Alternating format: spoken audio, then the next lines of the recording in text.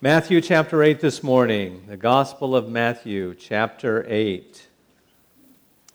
Last week, if you were with us, we listened as Jesus finished his Sermon on the Mount, those Matthew 5, 6, and 7 chapters. His words were powerful and convicting. Words that even today will peel the religious varnish off of our externalism and expose who we really are. The sermon is over, and today we follow Jesus as he comes down the mountain, that mountain of celestial teaching, and ministers to the brokenness of human need in Matthew chapter 8.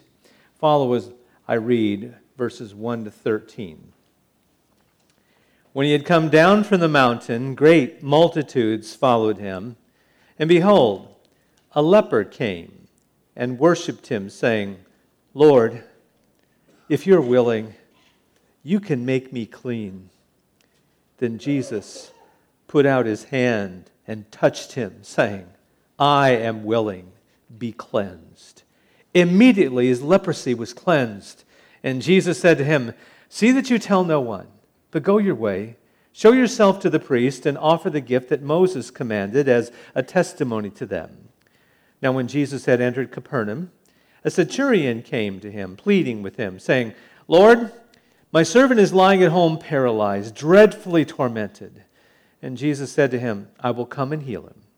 The centurion answered and said, "Lord, I'm not worthy that you should come under my roof, but only speak the word, and my servant will be healed. For I am a man under authority, having soldiers under me, and I say to this one, 'Go,' and he goes.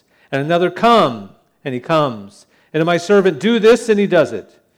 When Jesus heard it, he marveled and said to those who followed, "Assuredly I say to you, I have not found such great faith, not even in Israel. And I say to you that many will come from east and west and sit down with Abraham, Isaac, and Jacob in the kingdom of heaven. But the sons of the kingdom will be cast out into outer darkness. There will be weeping and gnashing of teeth." Then Jesus said to the centurion, "Go your way, and as you have believed, so let it be done to you." And his servant was healed that same hour. Father, we bow in your presence today, and we thank you for Jesus. We thank you, Lord, for his healing and his teaching and his miracles that he performed. I pray that today, Father, that we would take these verses of Scripture and learn something of the compassion of Jesus for us as we sit here today. In his name we ask it. Amen. Today and next week we'll be focusing on Jesus' healing ministry. It's not that this is the only chapters that he's done that, but in chapter 8 we're going to see three different kinds of miracles that he performed. Notice in verse 1, when he had come down from the mountain, great multitudes followed him. You know, a lot of times we love to be up on the mountain. We love to be listening and learning and absorbing the teaching of the Lord Jesus and feeding on his word. But Jesus is teaching us a lesson here. Sometimes, although it's wonderful to be up there studying and learning all, Jesus wants us to come down from the mountain of this celestial teaching to minister to the brokenness of human hearts.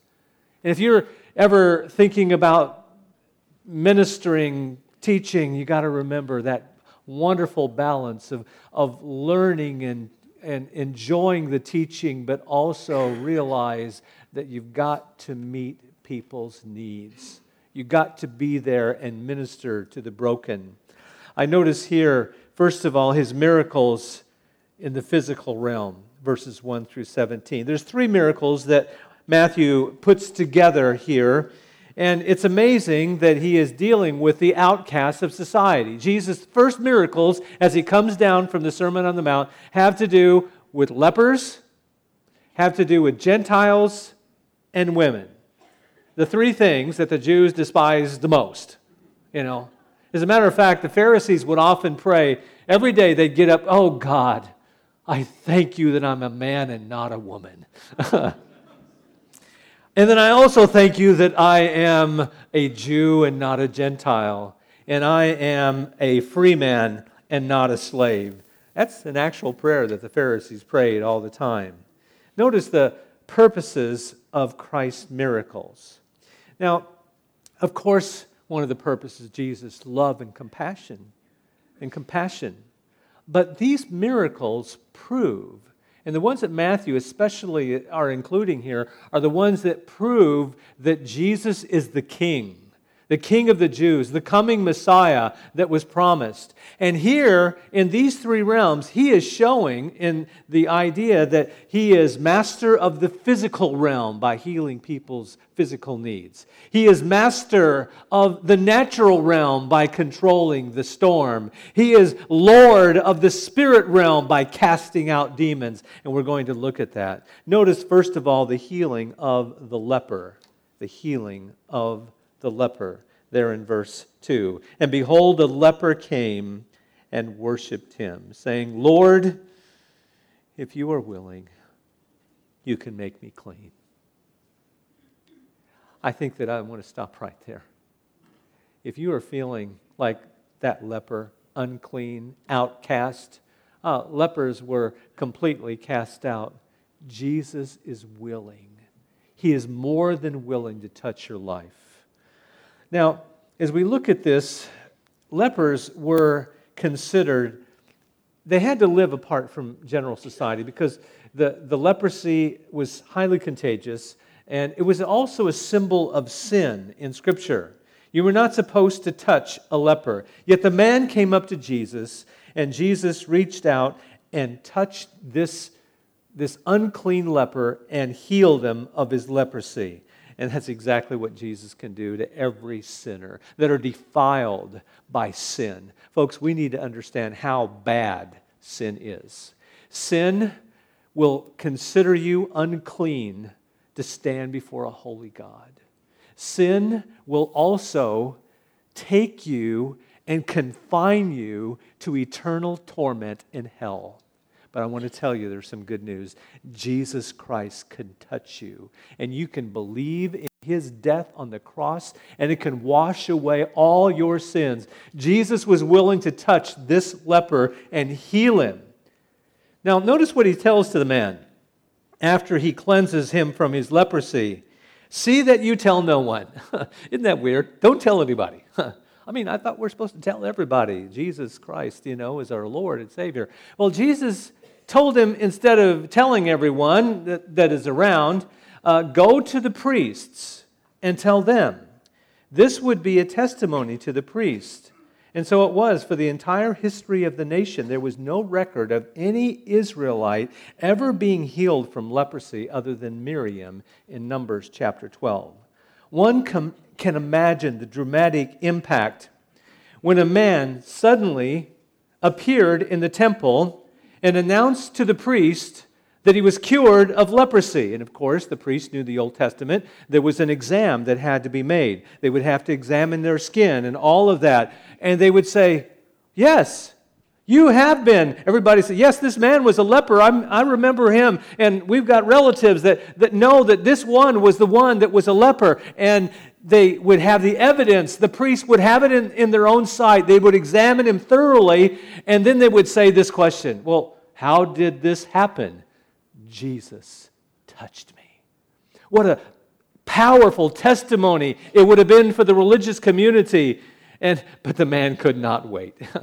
He had to go and tell everybody. And he told the story. And it's possible that he did show up at the priest a little bit later. Presumably, he eventually made his way to the temple to show himself. But the healing of the leper, what a wonderful thing to start his Jesus healing ministry. Also, the healing of the centurion servant in verse 5. Now, when Jesus had entered Capernaum, Capernaum was where Jesus based where he stayed, perhaps with Peter, or Peter lived in Capernaum, but he stayed there in Capernaum when he was not on his Galilean and then Judean tour, but he was there. And a centurion came to him, pleading with him, saying, Lord, my servant is lying at home paralyzed, dreadfully tormented. And Jesus said to him, I will come and heal him.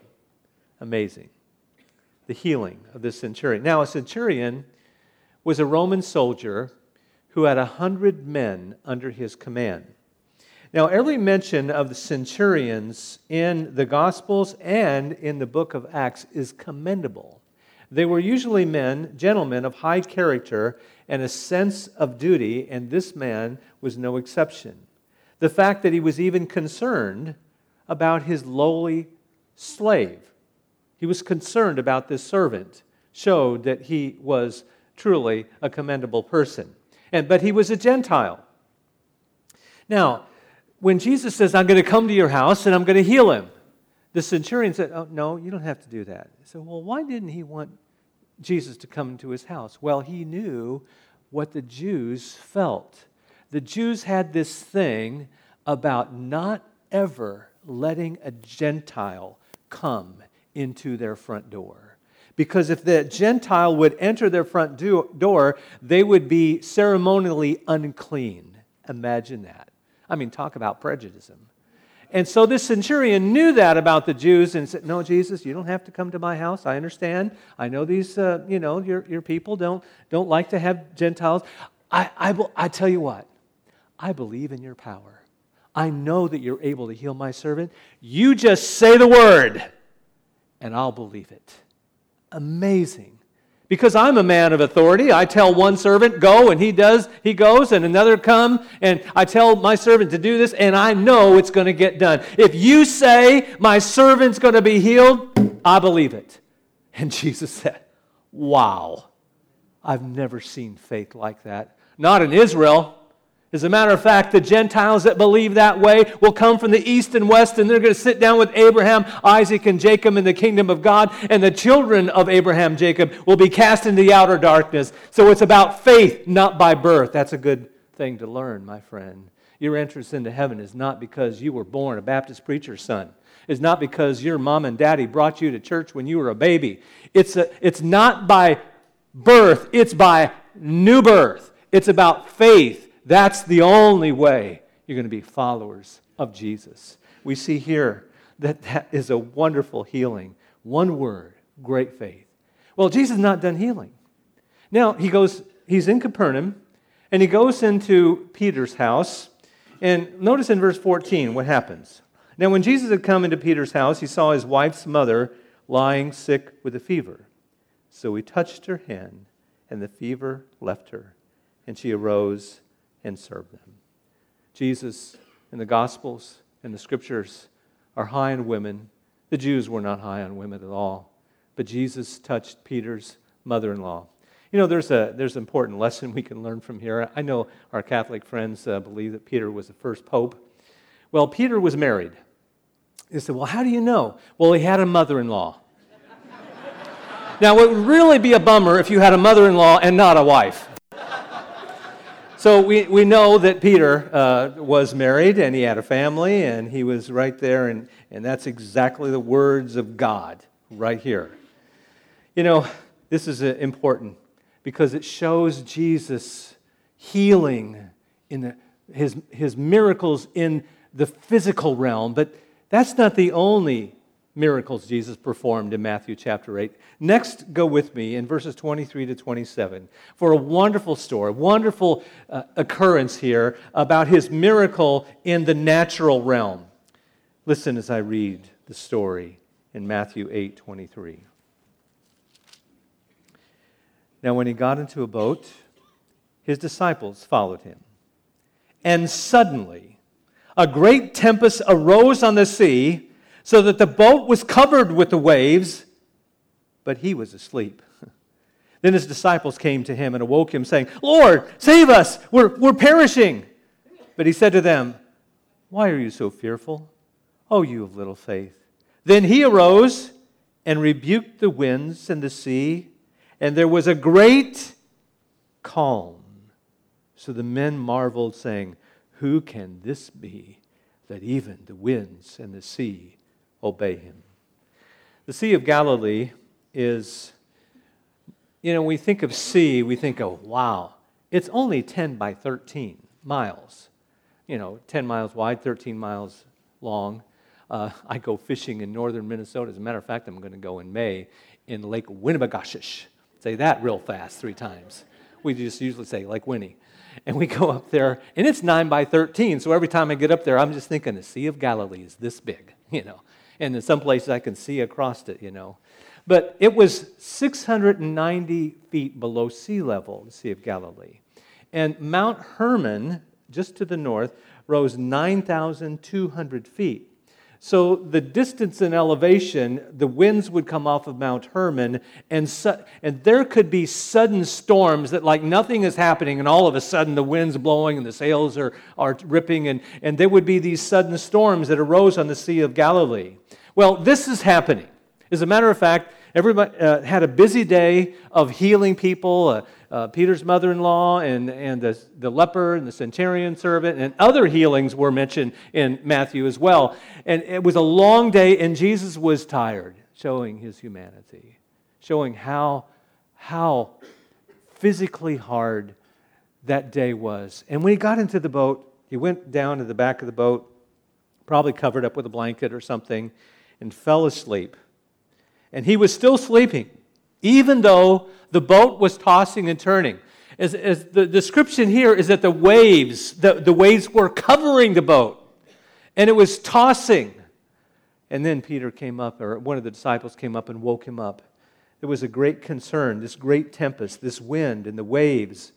Save us, we're perishing. Mark records it this way: don't you care that we're perishing? And Jesus stands up, oh, you of little faith. What did they just witness? The day before, they witnessed Jesus, the first time in all the land that a leper was cleansed. A centurion servant was healed with a word at a great distance. Peter's mother-in-law, other demonized people were healed, and all of that happened, and they are thinking, oh, we're going to die. No. O you of little faith. The great command, what did Jesus do? Well, as he was there, he woke him up, the disciples woke Jesus up, and then he rebuked them for their lack of faith, and then he stand up, and he rebuked the wind. How can we rebuke the wind? I just challenge you to get out in a hurricane. Oh, you nasty wind, you stop blowing right now. You ever try that when you're out on the boat and the things? Stop this, and you waves, quit that. Jesus said a word, and the wind stopped. Now, you say, well, that could have happened. Things come quickly, they go. How about the waves? When the wind stopped, the waves keep going, don't they? Jesus immediately spoke the word, and the wind stopped, and the waves was as flat as a glassy sea.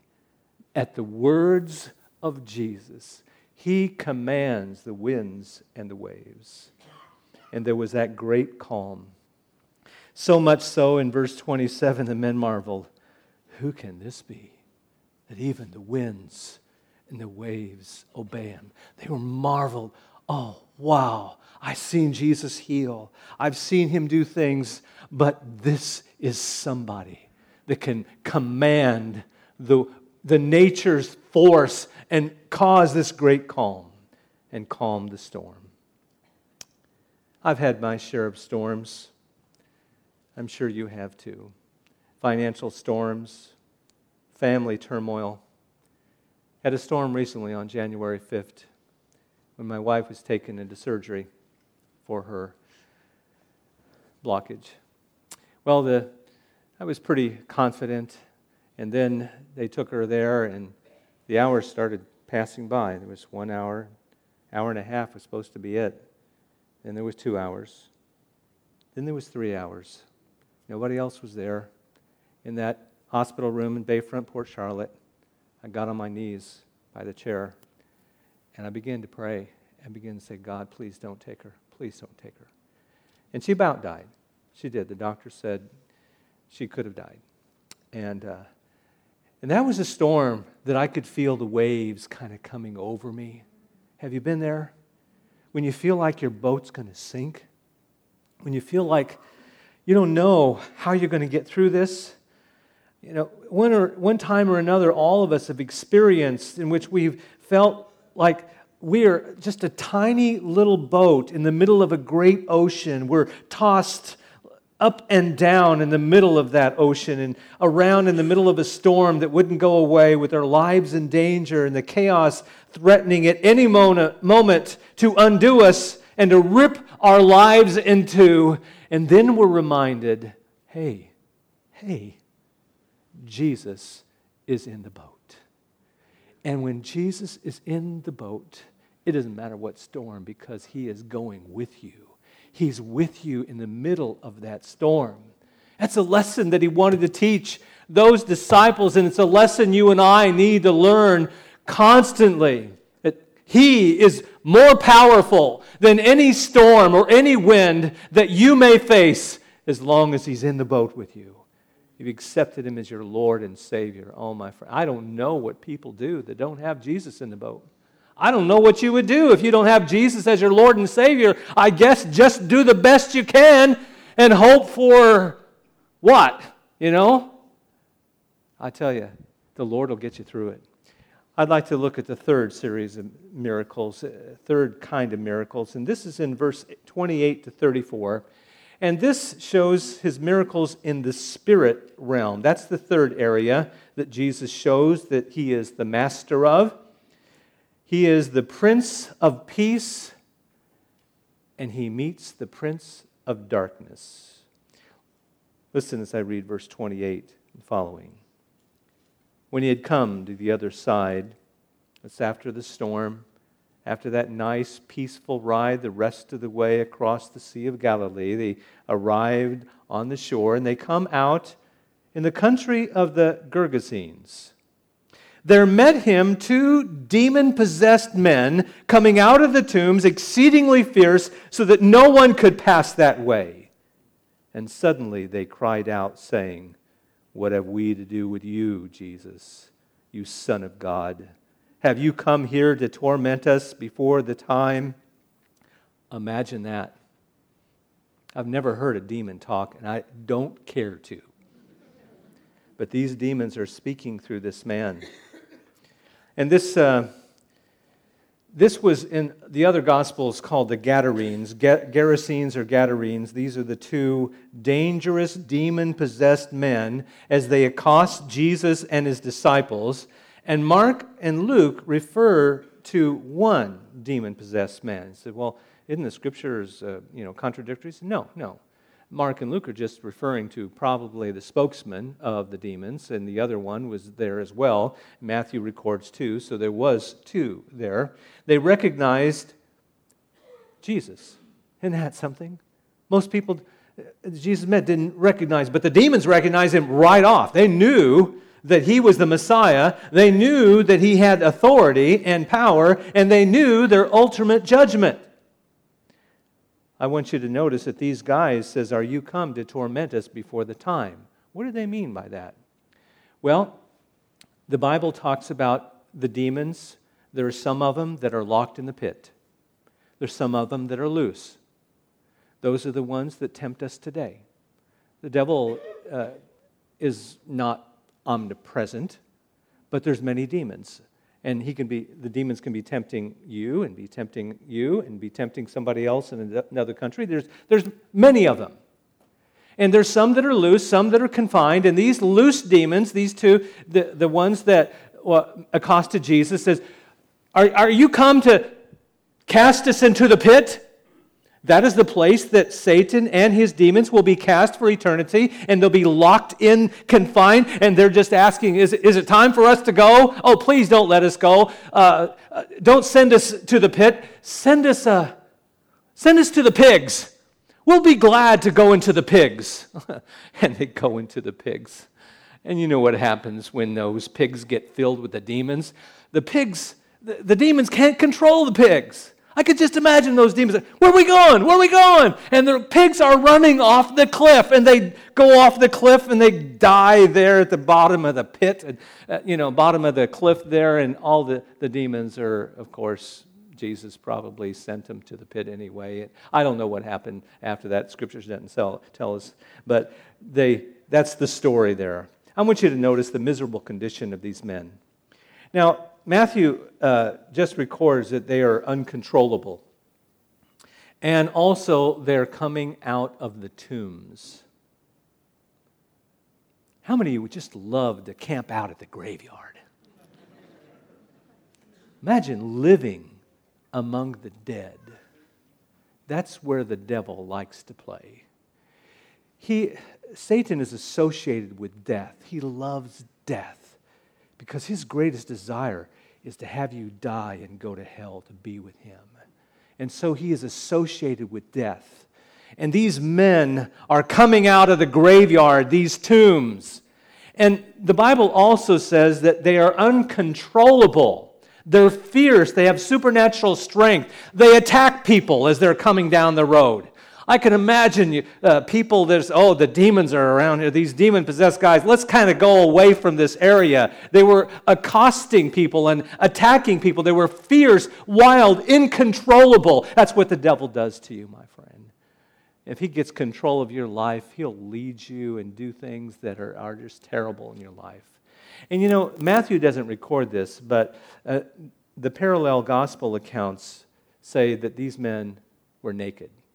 They didn't have any clothes on. The devil will lead you to take your clothes off. Sorry about that. It's just extra. If I think we need to wear a little bit more clothes in our days. But these men were not clothed, and they terrorized people. They were out of their minds, and the demons were inside them, and they spoke to Jesus. The mighty command of the Master. Notice what he said when they asked him, "Don't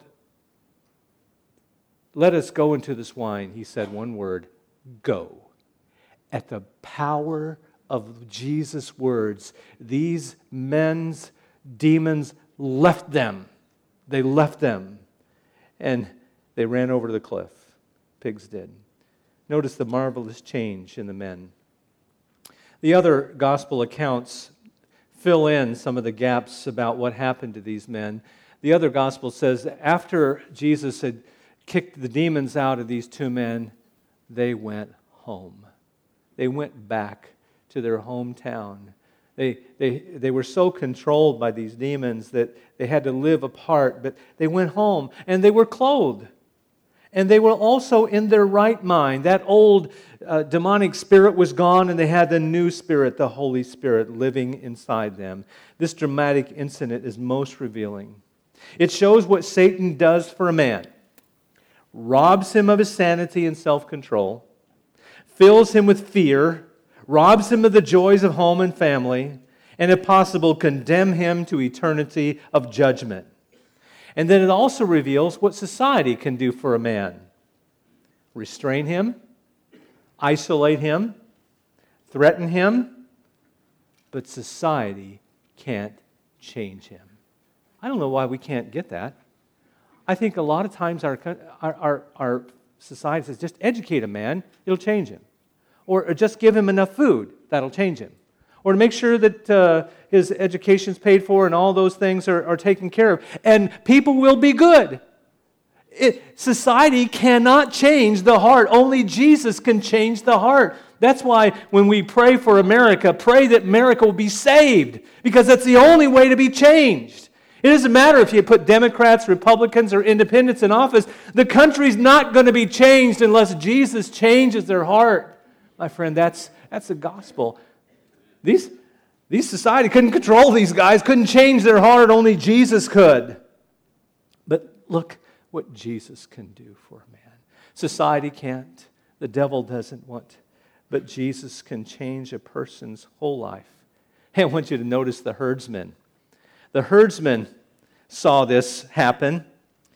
In verse 33, then those who kept them fled, and they went away into the city and told everything, including what had happened to the demon-possessed men. And behold, the whole city came out to meet Jesus. Okay, let's see what happened here. Well, the guys that were in charge of the herds, now most likely these 2,000 pigs were owned by the community. They weren't just owned by these men that were watching that. That was their job. They were watching these pigs. And of course, Jewish society, they don't eat pigs. So there was a lot of Gentiles or backslidden Jews that were part of this community that had these 2,000 pigs. Well, what is happening the men saw, they went and they told the story. They told the story. And you know what they focused mostly on? All those pigs are dead. All of those pigs are dead. And, I mean, we watched them go over this and say, well, how did it happen? Well, this guy, Jesus, cast out these two, and the demons went in there and all of that. And so they went all out. They went out to where the crime was, you might say, the crime of the assassination of 2,000 pigs. And they went out there and they met Jesus. And you would think that, oh, Jesus, you're the one that healed these 2 demon-possessed men. They're back home with their families. Oh, thank you very much. No. You know what they did? We lost 2,000 pigs. Will you please leave town? We don't want anybody like you around here. Oh, my friend. What a lesson we can learn. I think there's 3 lessons that I want to share with you. How sad to witness the power of Jesus and not want the person of Jesus. They were more concerned about the loss of 2,000 pigs than the restoration of 2 men back to their society. Number 1 lesson, Jesus has power over the devil. I'm so glad I'm reminded of what 1 John says. Greater is He that is in you than he that is in the world. The Holy Spirit that indwells every child of God is greater than any satanic power that's out there. Greater is He that is in you than he that is in the world. The second lesson that I can learn, Jesus' love for people. I know this might upset the PETA people.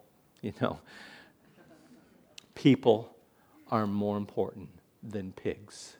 Even 2,000 pigs. 1 soul is worth the world. And Jesus was showing those are the people that are important. People that know, that have a God consciousness. And He was showing that they're valuable. The other lesson we can learn from this is that some people, when they're presented with the truth of the Lord Jesus, still want Him get out of town. I don't want you. You know, I can't imagine anybody not wanting Jesus as their Lord and Savior. He's the one that'll sail with you in the storms.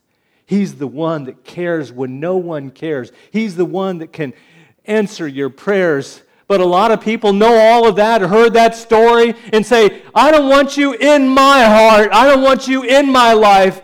Don't come into my town. Jesus demonstrates His authority over every area of life by His miracles. He's Lord over our physical lives. He's the master of the seas. He is the Lord over the spirit world, and nothing is beyond His power, and nothing in our lives is beyond His touch. Perhaps you're like Peter's mother-in-law suffering with a physical ailment. Maybe you're like the leper that is outcast and unclean. Or perhaps like the demonized men, you're being controlled by outside forces. Perhaps like the servant that is paralyzed. Perhaps you're like the disciples that are blown to and fro with some storm, and you need something today. And what you need, Jesus' touch. I got good news. Jesus is on the boat. Bill Gaither said it very well in his song. Shackled by a heavy burden, 'neath a load of guilt and shame. Then the hand of Jesus touched me, and now I am no longer the same. He touched me, oh, He touched me, and all the joy that floods my soul. Something happened, and now I know He touched me and made me whole.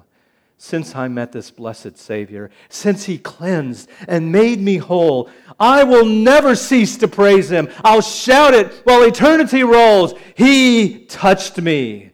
Oh, He touched me. And oh, the joy that floods my soul. Something happened, and now I know He touched me and made me whole. Bow your heads with me. Father in heaven, I know there's someone here, Lord, that is a believer, and the storm is about to tip their boat. Maybe they're afraid.